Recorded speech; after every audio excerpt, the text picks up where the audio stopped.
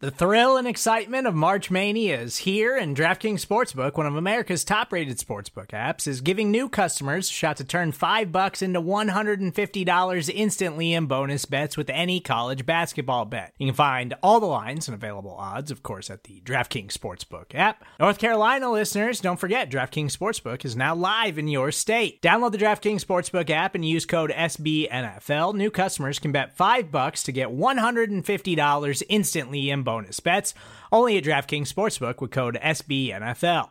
The crown is yours. Gambling problem? Call 1-800-GAMBLER, or in West Virginia, visit www.1800gambler.net. In New York, call 877-8-HOPE-NY or text HOPE-NY. In Connecticut, help is available for problem gambling. Call 888-789-7777 or visit ccpg.org. Please play responsibly on behalf of Boot Hill Casino and Resort. 21 plus, age varies by jurisdiction. Void in Ontario. Bonus bets expire 168 hours after issuance. See dkng.com/bball for eligibility, deposit restrictions, terms, and responsible gaming resources.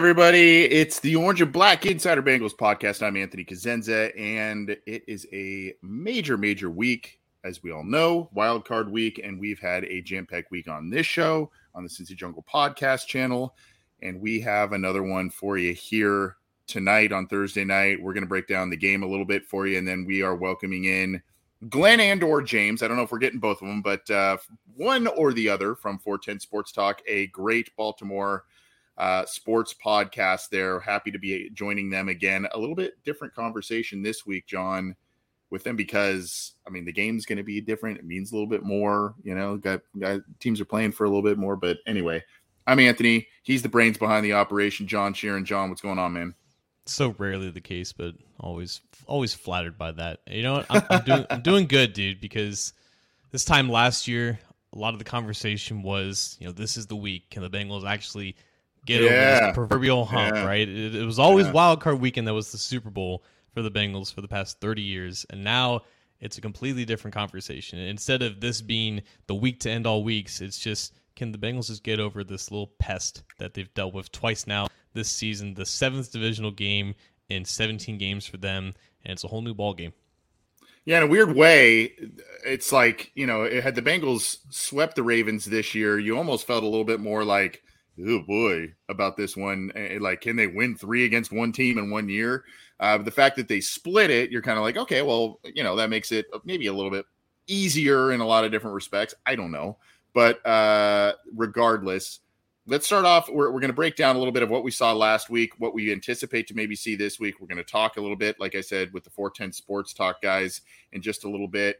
And we'll get to that. But before we do, John, let's kind of talk about the news that dropped right before we took the air, maybe an hour or two before we took the air here, from Lamar Jackson himself, looking like he will not be playing quarterback this week for the Ravens here. You can see here, thank you, this is the tweet from his official account at LJ_era8. Thank you, everyone, for your support and concerns regarding my injuries. I want to give you all an update as I am in the recovery process. I've suffered a PCL grade 2 sprain on the borderline of a strain 3. There is still inflammation surrounding my knee, and my knee, in a second tweet here, remains unstable. I'm still in good spirits as I continue with treatments on the road to recovery. I wish I could be out there with my guys more than anything, but I can't give 100% of myself to my guys and fans. I'm still hopeful we have a chance. That, John Sheeran, sounds all but the certain out designation for Lamar Jackson in this one, does it not? It really does suck, too, because like I truly do believe that he's not the guy that would just willingly just miss out on this game unless he felt like it was 100% the right thing to do for everything involved. It's not just him preserving himself for a future contract and obviously getting healthy for next season, but it's also the realization that if you're not 100%, then you being out there just kind of hurts your team. Even if you are, you know, clearly the best option and gives your team the best chance to win when you're healthy, if you're not 100%, then you're just debilitating your own team's chances by being out there and not being the fully capable player that you are when you are healthy. So I do think there's a lot of hurt in those statements that he said, not just the physical pain that he's dealing with, but the mental, knowing that, he Right. wants to be out there, but unfortunately he's just not physically capable of doing so. And even if he does practice Friday, we're recording this Thursday, so there's still one more practice for him to potentially get out there. It would be his first practice in well over a month. The rust would be beyond recognizable for him. So it just doesn't seem great for him. It does not seem great for him. That is correct. And John, the thing with this also is, what has to be painful for him is the fact that he knows some of the narratives that are going to come from this, right? There's some of the playoff narratives in terms of his success or lack thereof in the playoffs. Obviously, the whole thing about, is this about a contract? Is it not? All of that, that's now coming to the forefront. So, hard for him and hard for the Ravens, even though he's kind of willing them to a win, so to speak. John, it's a Ravens team without him over the last 5-6 games that have averaged right around 17 points. And have still continued to win despite that, because of how great their defense is. And it's just a matter of, the whole thing going into this back half of the season was the Ravens had the exact opposite type of schedule compared to the Bengals. A lot of teams that they were capable of beating regardless of the offensive production, regardless of the quarterback out there. Their defense had willed their way into the 6th spot in the playoffs. Unfortunately, once you get here, you're going to face a lot better offenses. And even though the Bengals didn't have exactly their best offensive performance out there, they still scored 20 points by themselves, and you got 7 from a Joseph Asai fumble recovery in the end zone. So 27 total points. It's just really hard for this offense, despite how well they run the football when everything is clicking there. It's really hard for them to match that scoring production. It does, and as we know now, if we're continuing on the injury theme, so to speak, there's some good news. We knew there's some bad news with Alex Kappa. Pretty much in all likelihood, he is not going to play this Sunday, but it looks like maybe if the Bengals go on a deep postseason run, maybe he will be in there to do that. But here you go. This is some good news on the T. Higgins front. There was some concern with the hip pointer that he had this week, and obviously it's kind of a pain management thing at this point right now. Kelsey Conway, Cincinnati Enquirer, notes, just asked T. Higgins rather if he is okay. He said that he is all good, missed a practice yesterday because he was ill, obviously had the hip pointer, John. And then now, you've got a situation where he's practicing in full capacity and it still remains kind of a pain management issue, but some positive updates as of Thursday. Who was it that said something about he was going 110 miles an hour? I don't know. Maybe it was his own words or something like that. I can't really remember the exact quote. Yeah, it was our friend Charlie Goldsmith who got the quote. T said he was going 110 miles an hour. It's raining out in Cincinnati. The roads are kind of slick. I would advise him to go maybe closer to the speed limit. But also, it's obviously him expressing optimism and confidence in where his physical state is. But it is a case of him maybe potentially working through something minor. Zach Taylor has typically just operated on the side of caution of easing guys back in and everything. But, this is the playoffs, and very rarely are you having a lot of physical practices. Now, I believe it was Taylor that everything is above the helmet, right? In terms of just getting the mental reps, just going through all the drills, the walkthroughs, making sure everything is on the same page. Not a lot of physical exertion going on right now. So as long as he's healthy to play, that's great news. But slow down, T. Slow down. Yeah, slow down a little bit. Let's make sure we don't pull something or do something that will cause a backslide. But good news, besides being ill and all that kind of stuff, he is back. And then quickly, before we get into some X's and O's a little bit, there's a couple other headlines. Ted Harris won a Pro Football Writers of America Media Cooperation Award for the Bengals. We've talked about Lamar. And then, of course, just a quick update. A guy we haven't talked a lot about is Tyson Anderson, a guy here that is called back to practice off of the IR return list. Not activated to the roster yet, but a name to watch maybe this postseason, particularly. We've seen some good things from Trey Flowers, a couple of struggles here and there this year in terms of effectiveness against the tight ends and whatnot, but still a valuable weapon. But this may be another guy they look at as you potentially face, not this week necessarily with Andrews, but a Travis Kelce, a Dawson Knox, that sort of thing. Maybe you add him in somewhere to do something. We'll see. How crazy would that be if he's injured his entire rookie season? His debut is against the Buffalo Bills at Buffalo. Right. Probably it would be best if maybe Tyson Anderson didn't play this postseason on defense. That Probably, would be assuming that all four other safeties are out there and healthy, and hopefully that remains the case. But yeah, he's been on IR all season, and it seemed like they didn't need him to come back because they didn't suffer any injuries, so he just might stay there. But no, he's actually been like not well enough to practice, and it wasn't just a case of they don't need him, so there's no reason to activate him. So he's in this now 3-week window to practice, and God forbid if they actually need him out there, he's, I guess, now in that window to get activated. And what we'll get into this. I mean, one of the things we saw from the Bengals this last week was Jesse Bates playing really well, having a great game, causing 2 turnovers in this game and kind of turning it on to playoff Jesse mode here a little bit against the Ravens. Hopefully that continues as we talk safeties. But the other thing that I noticed a little bit from last week, as we talk a little bit of what did we see last week, what might we see this week from the Baltimore Ravens in terms of differences and whatnot.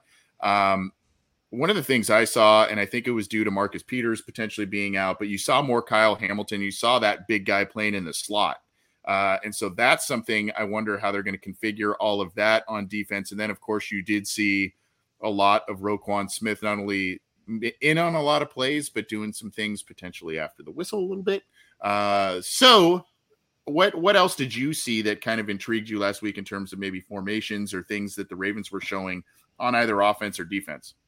So we know the Ravens don't normally blitz, specifically against the Bengals. Now in 2 games this season, Burrow's been blitzed 6 times, and he's completed 4 passes for 86 yards, including the touchdown to Jamar Chase. So I don't expect that to necessarily increase in this next game, because blitzing Joe Burrow right now is just, do it at your own risk, because Burrow is known to kind of pick that apart. But that doesn't mean that they're not going to disguise some of these simulated pressures. It doesn't mean they're going to still rush 4, maybe 5 on a delayed blitz, specifically with Kyle Hamilton or a Patrick Queen or Roquan Smith aligned in the slot. The Bengals go empty in these 3x2 sets. It stretches out the Ravens defense. So you have guys like Smith or Queen kind of in the slot overhang position, and then they send these delayed blitzes, and then they have maybe like one of their edge rushers like Odafe Owe dropping back into these intermediate zones, which is something that happened quite frequently this past Sunday. So they do a lot with these zone blitzes, and they try to disguise things after the snap, and it's up to Burrow and the offense to just basically trust their keys, to trust what they've studied on film, because I don't think that necessarily is going to change much in terms of the Ravens scheme. They definitely showed a lot on Sunday, and unfortunately for the Bengals, they just weren't exactly sharp, specifically with Burrow and his accuracy and his timing and his rhythm. Hopefully that gets ironed out, and that's able to kind of overcome what the Ravens are going to try to do.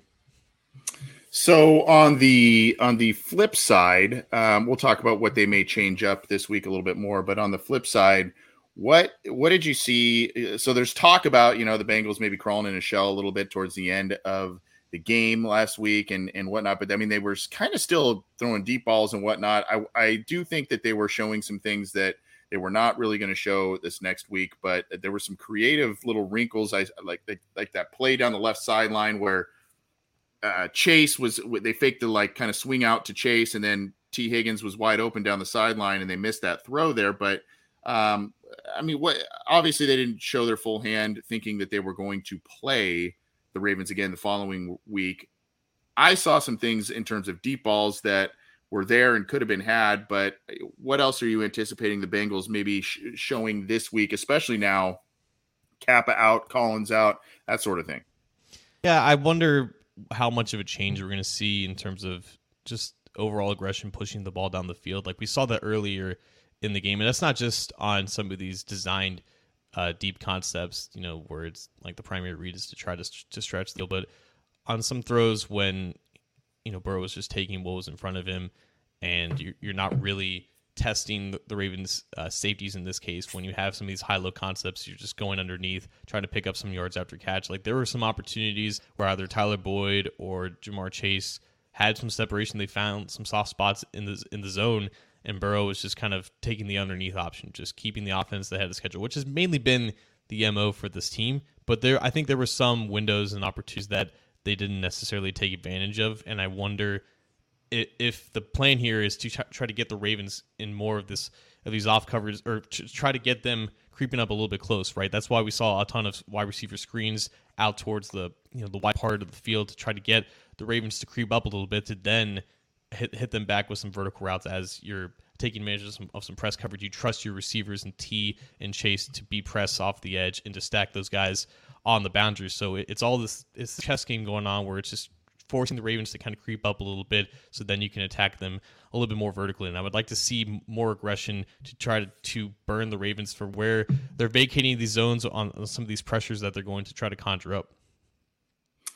On the Bengals side, I mean, I think what was a little concerning is there was some just general misses from Joe Burrow, not just, kind of the deep shots that they took. And, there was but there were some other intermediate routes, Tyler Boyd and T Higgins and whatnot, that just were not connecting on. So that's something they're going to have to really dial in one way or the other. I don't know if it was a pressure situation, if Burrow just had an off day a little bit in some regards, all of that. But the other element I think that's going to change a bit, and I think maybe I'm just being, I don't know, a little bit of a romantic with it a little bit because he used to play for the Ravens. I see Hayden Hurst being involved in the game plan in a variety of ways this week. Muscling for some tough yards, making sure you get some safe throws and stuff as the attention is being paid to the wide receivers very, very ardently by the Baltimore Ravens. I see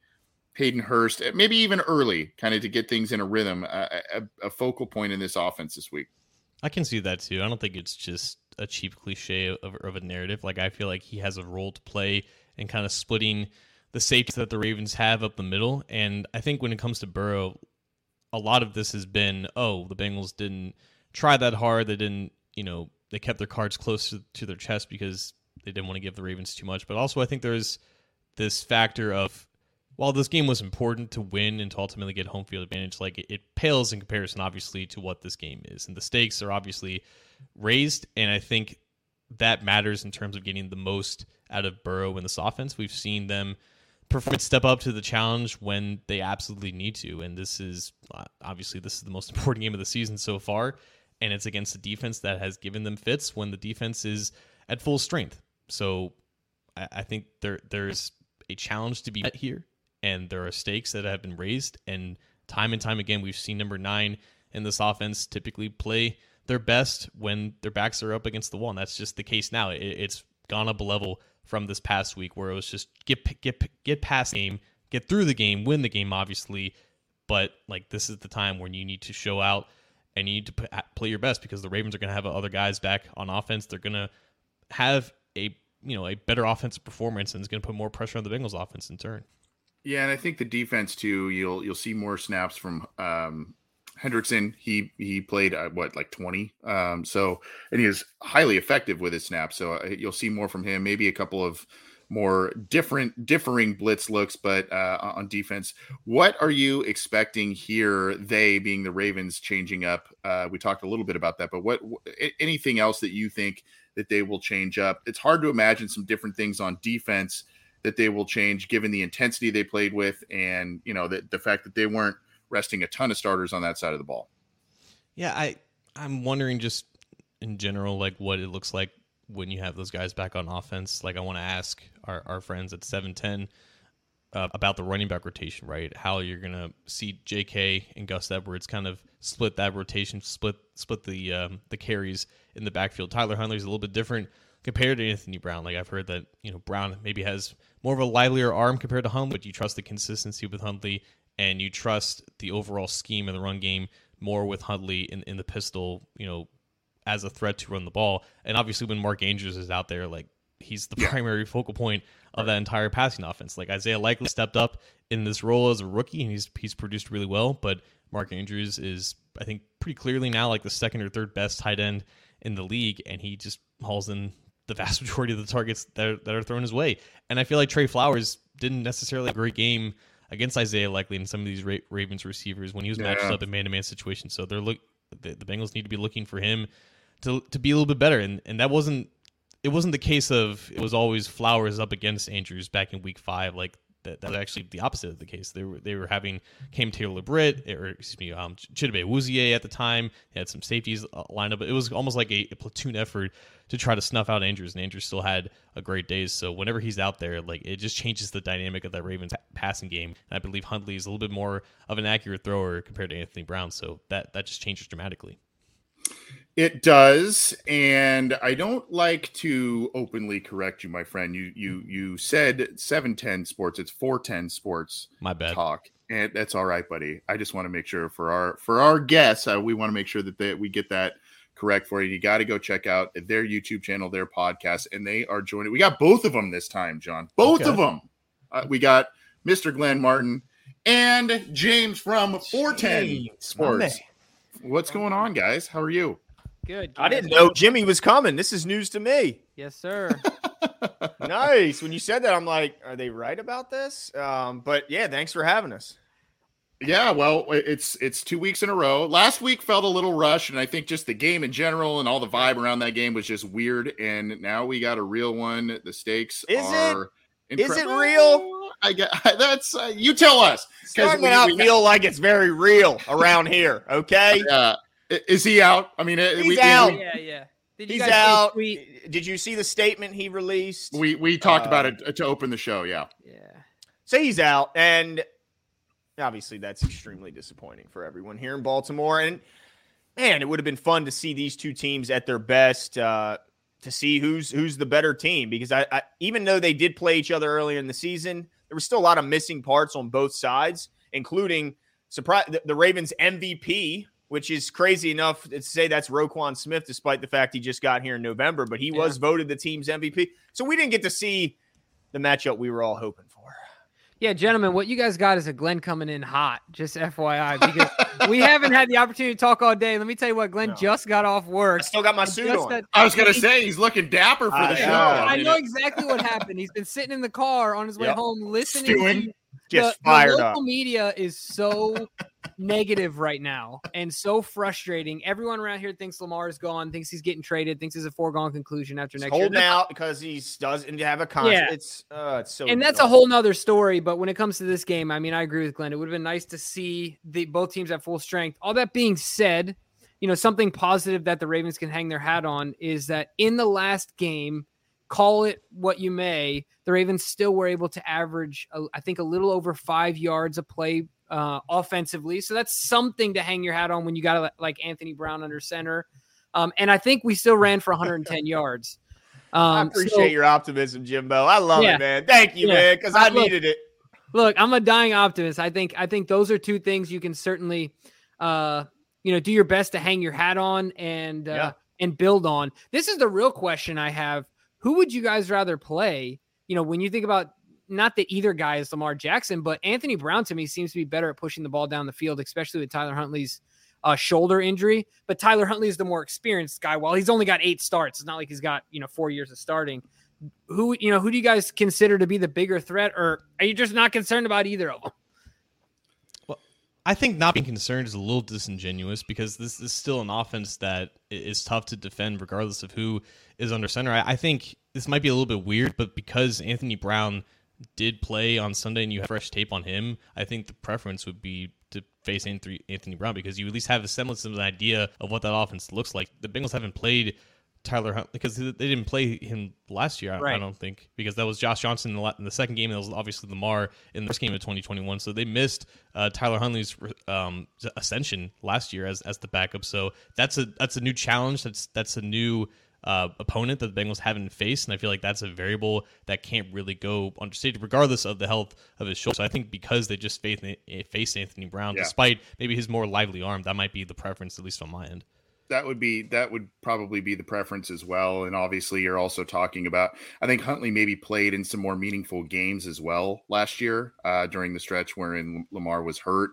Anthony Brown, comes in this week, and it's kind of like playing a little bit with house money, right? I mean, they're already in the playoffs, and even if he didn't do all that well, you would have figured, hey, it's not that big of a deal because the Ravens are in the playoffs, and it's, like I said, it's just kind of house money. But I think Huntley is kind of a little bit of a better weapon. And I think it's also like what John said, just seeing them seeing him last week is kind of a big, a big thing in the Bengals' favor there. But like you said, I'm curious now, and I know my partner was ready to ask you this one too, but just Andrews being back regardless of who's under center, what impact? I mean, obviously a big impact, but I mean, is that something where you feel like, hey, whether if it is Huntley this week, is that the guy that's kind of get you over that 17-point average threshold and this particular week? Because that's going to need to be the reality for the Ravens, is that they are going to need to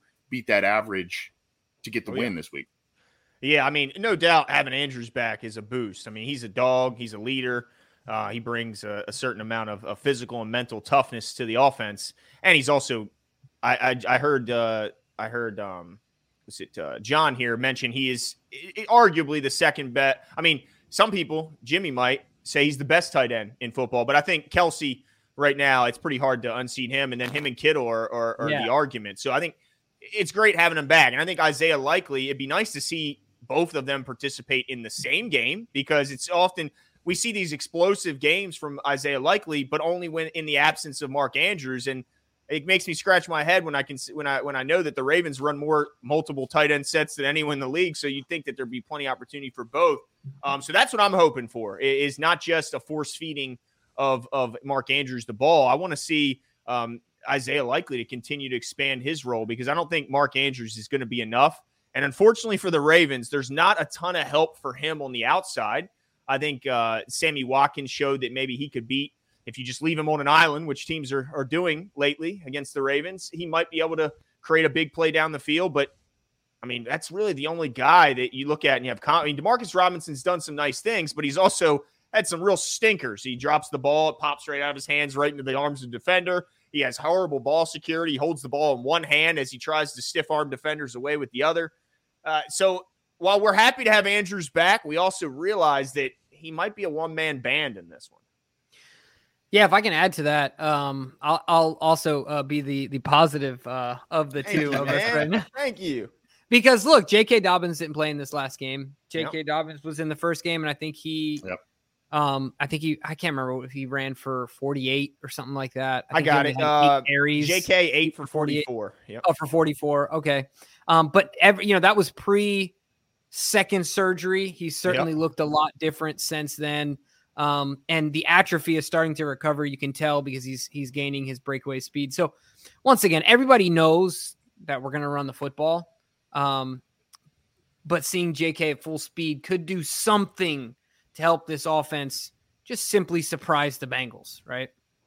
I mean, there's just a ton of running backs from the Bengals defense from their perspective to just account for. Like, it seems like Gus Edwards he's like the topic of discussion right now because he's off the concussion protocol. He only had 4 carries in this past game, but the Bengals haven't really faced like a ton of him ever since in these past couple of years. And now he's, presumably coming back along with Dobbins, who was held out of this game. What is this rotation going to be like with both of them in the backfield? Because obviously they've been the featured backs ever since Lamar Jackson's injury in December. Like what is to expect with just how they're going to be deployed kind of equally? Yeah, I don't think it'll be very equal at all. And this might not make James very happy because he's the biggest Gus Edwards fan I know. I think J.K. Dobbins is going to be the featured back. And it's partly because of Gus coming off of the concussion, but also just because I think they believe that J.K. is the more explosive and more, better player in this game.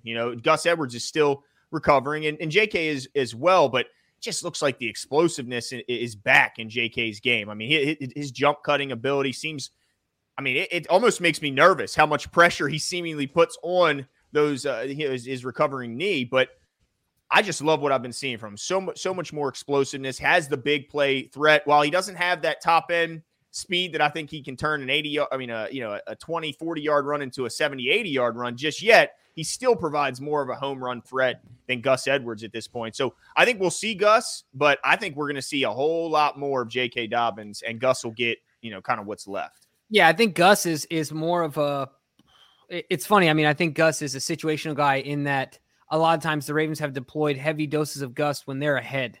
right? When the Ravens are running the football and everybody and their mom knows it, the best running back to run the football is Gus Edwards because he's just going to fall forward for 4.5 yards over and over and over and over again, right? Like that's just what he does.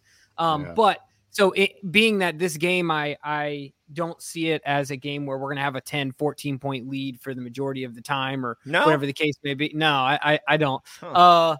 I think that like Glenn said, you'll see less of him. The only time I would say look out for Gus is when the defense needs to get their wind.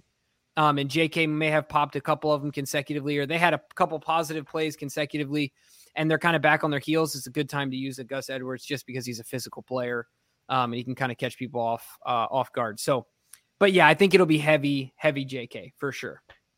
Talking with James and Glenn of 410 Sports Talk, youtube.com/@410 the numbers. Sports Talk is the YouTube channel. We'll share that with you in just a second as well. Got to go subscribe there.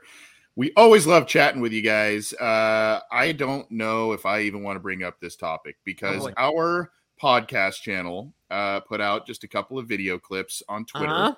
And there was some talk from Bengals players about how things transpired, maybe after the whistle stuff and all of that. Some Bengals fans are up in arms about it. Some Bengals players are saying, we know what we saw and all of that.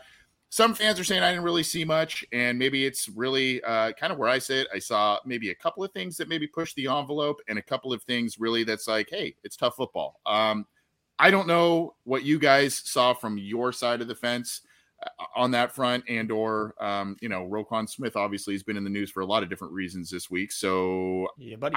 I can't wait to go on your show and probably be asked about this. So I guess just in a roundabout way, I wanted to get kind of what you thought about that whole narrative this week. Yeah, Jimmy, let me take this one if you could, Jimmy. I think this is absolutely incredible.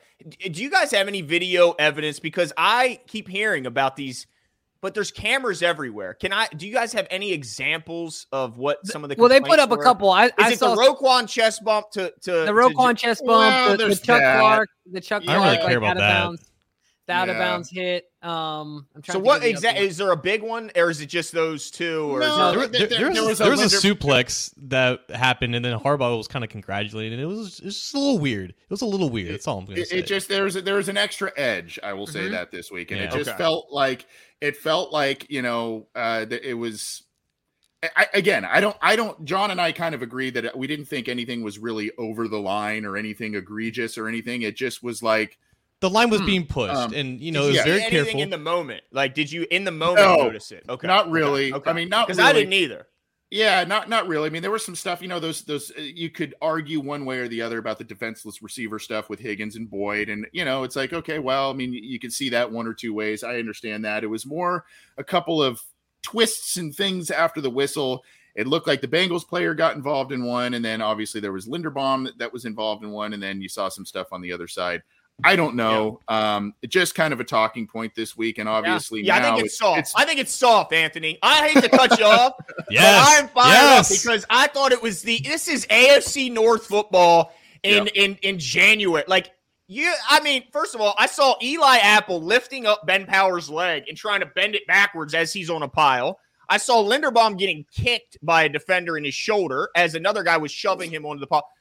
Nobody said anything. It's like, I was totally blown away at the complaining, and to me it just screamed softness, absolute softness from those crybaby players and the crybaby fans that supported it. It was ridiculous. Like, I didn't see any, and then the fact that Roquan's chest bump. I mean, he was clearly just trying to go congratulate a play made by a teammate, and they bumped chests. Really? Like. That was I bumped into people harder walking through the hallways of my high school 15, 20 years ago. This is football in the AFC. No, I thought it was I was embarrassed for those players to come out, not only to say it, but to broadcast it to the media as if it was crazy. And then the week before I saw Hendrickson diving into the ankle of Josh Allen, which was a little suspect as he all of a sudden had an extra roll in his. He's got a wrist brace. He couldn't brace himself. Come on, Glenn. Oh, stop. Yeah, I heard that too. Right, look at this. Look at this too. Like, come on. The timing of your comments, Glenn. Sorry, Rob. I don't mean, I think I am a nice guy, but everyone, this is the AFC North. Rob said maybe I need to take back what I said. Glenn, I think the way I would summarize it is it's simply the difference in perspective when you ask wide receivers at skill positions and when you ask guys in the trenches and linebackers about football, right? Like their spectrums of physicality are just different, right? Like it just is what it is. So yeah, I think at the end of the day, it's just AFC North football.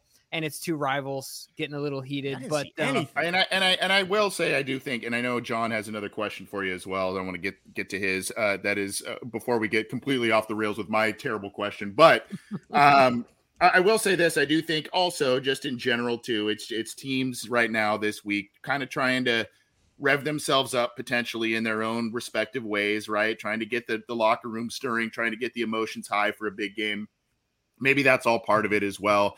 I didn't see stuff where I was, Pittsburgh Steelers type of stuff, which is on the regular for sure. I did not see that kind of stuff, but there was just stuff where you go, okay.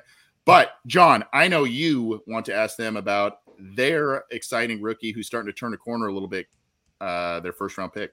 Yeah, how long is Roquan Smith? No, I'm just kidding. Roquan Smith got a deal. He's now the highest paid off-ball linebacker. Patrick Queen's playing a lot better. And the Bengals didn't really get a taste of Kyle Hamilton the first time around, but now, really ever since, I guess, the halfway mark of the season, he's been a big slot. And he was, like, I was watching this game beyond, the obvious derby stuff that the Ravens are doing. And I'm like, Kyle Hamilton's kind of a nuisance out here. He's just setting the edge very well. He's blitzing very effectively. Like, how has that evolution been along with, like, the addition of Roquan Smith? Because that's a dangerous second level of the defense. Yeah, I would say surprising in the time that it happened. Not that we didn't think that Kyle Hamilton would get there. We were really excited about the pick, but I think Glenn and I were both, we had to recalibrate our expectations because he was kind of struggling at the beginning of the year. And I think part of that was him being a cerebral player and having to catch up to the speed of the NFL. And then also the defensive coordinator having to figure out where he can put him in positions to be successful. But just like you said, I mean, this kid's rise and progression has been meteoric. I mean, it's been really incredible to watch. His physicality, he's probably our second best tackler behind Roquan right now, which is pretty crazy to say. Just a few weeks ago, like you said, maybe 8 weeks ago, I don't think Glenn and I we probably would have chuckled at that comment. But certainly Hayden Hurst knows who Kyle Hamilton is. And I'm sure he's not excited in his heart of hearts of having to deal with that again. He's an interesting player. He's long, he's fast, he's athletic, he's physical. And he's just been really exciting to watch. So I'm looking forward to see what he can do. And not only that, Jimbo, you didn't touch. He's one of our best blitzers. I mean, outside the edge group, he might be our best. I mean, Roquan and Pat Queen are certainly talented, but he is terrifying off the edge. The way he can kind of deceive the quarterback into thinking he's dropping, and then boom, he's shot out of a cannon. Uses his hands well to get around a potential blocker. And man, I've been blown away by the progression of Kyle Hamilton throughout this season. And he's not just great. Oh, man, I've seen this super chat. Don't look at that. Oh, he's trying to get in your head. No, because he's always in my head. And he's asking. Is this the foot guy? Yes, Anthony. Yes, this is the guy who's asked to see the back of my head. He's asked to see my bare leg. Your throat. He's asked to see my throat, which I drew the line. I said, "You ain't seeing." I don't know. And he refuses to spell Glenn's name with two N's.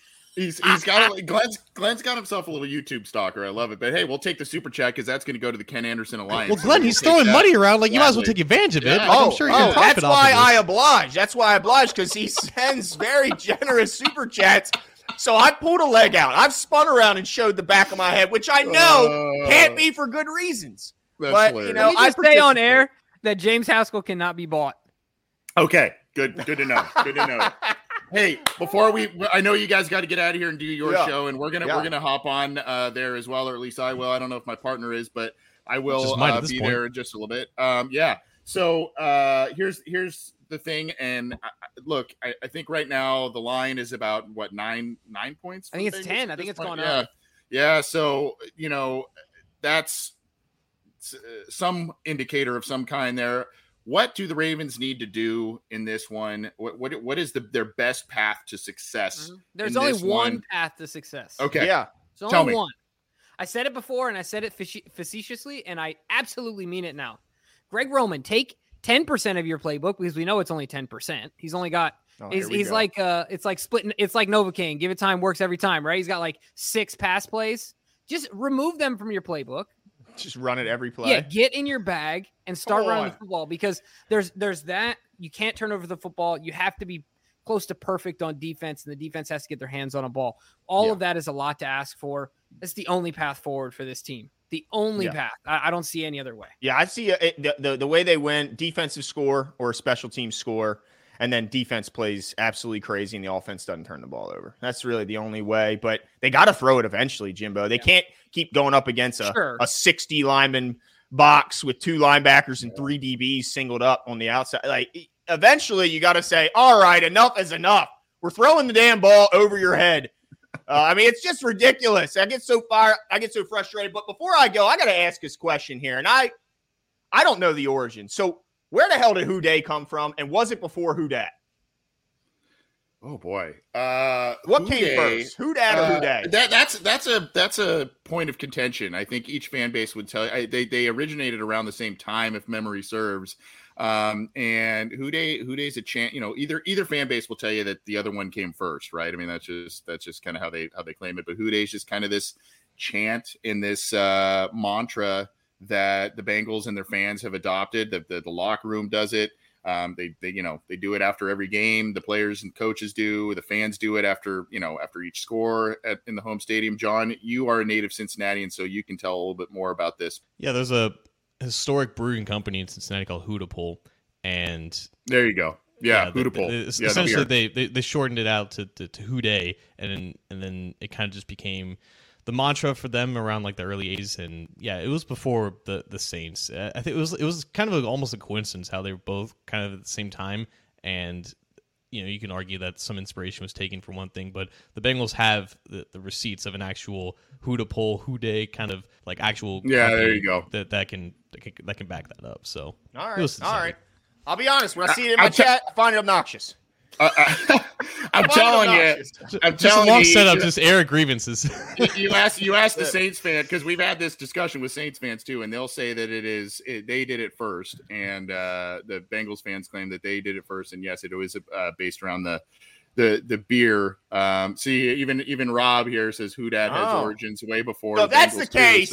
And they copied. It's arguable. It's arguable. It's debatable. Here you go. 410 Sports Talk, the YouTube channel. Tell us about your show. I know you're going live in a couple minutes. We took too long for you, but we appreciate your time as always. Where can people find your show aside from YouTube? Yeah, I mean, really all your podcasting sources, wherever you get your podcasts, we're on there. You can find us. You can find us on all the major social medias as well if you want to reach out to us there. Appreciate you guys having us on. Absolutely. And always reciprocating. Always have fun. I figured I'd come in here and get people fired up. You're lucky Jimmy came, let me tell you, because next time I'm going to come alone, and I'm really going to let my hair down, okay? Jimmy, I had to make sure Jimmy had his time. He's the peacekeeper. But I'm coming. I might have a few fire waters in me before I come next time. And I'm going to come in hot on this Who Dey and the physicality questions, coming in hot. Well, go bring your YouTube stalker as well. That is in his or her generosity, so we can donate to charity. Thanks, guys. We'll catch up with you in just a little bit here about this big game. Have a good one, guys. Appreciate your time. Take care. Yep. Thanks, guys. Wow, they caught me off guard a little bit with I know about the Who Dey origins. I was like doing different things to share the screen and all kinds of stuff, so they caught me off guard a little bit with that. But yes, the Hootapole beer, of course. How astute of you to bring that up, my friend. All right, let's talk predictions and everything before we hop on over to their great show. Wow, that was fun and enthusiastic to say the least.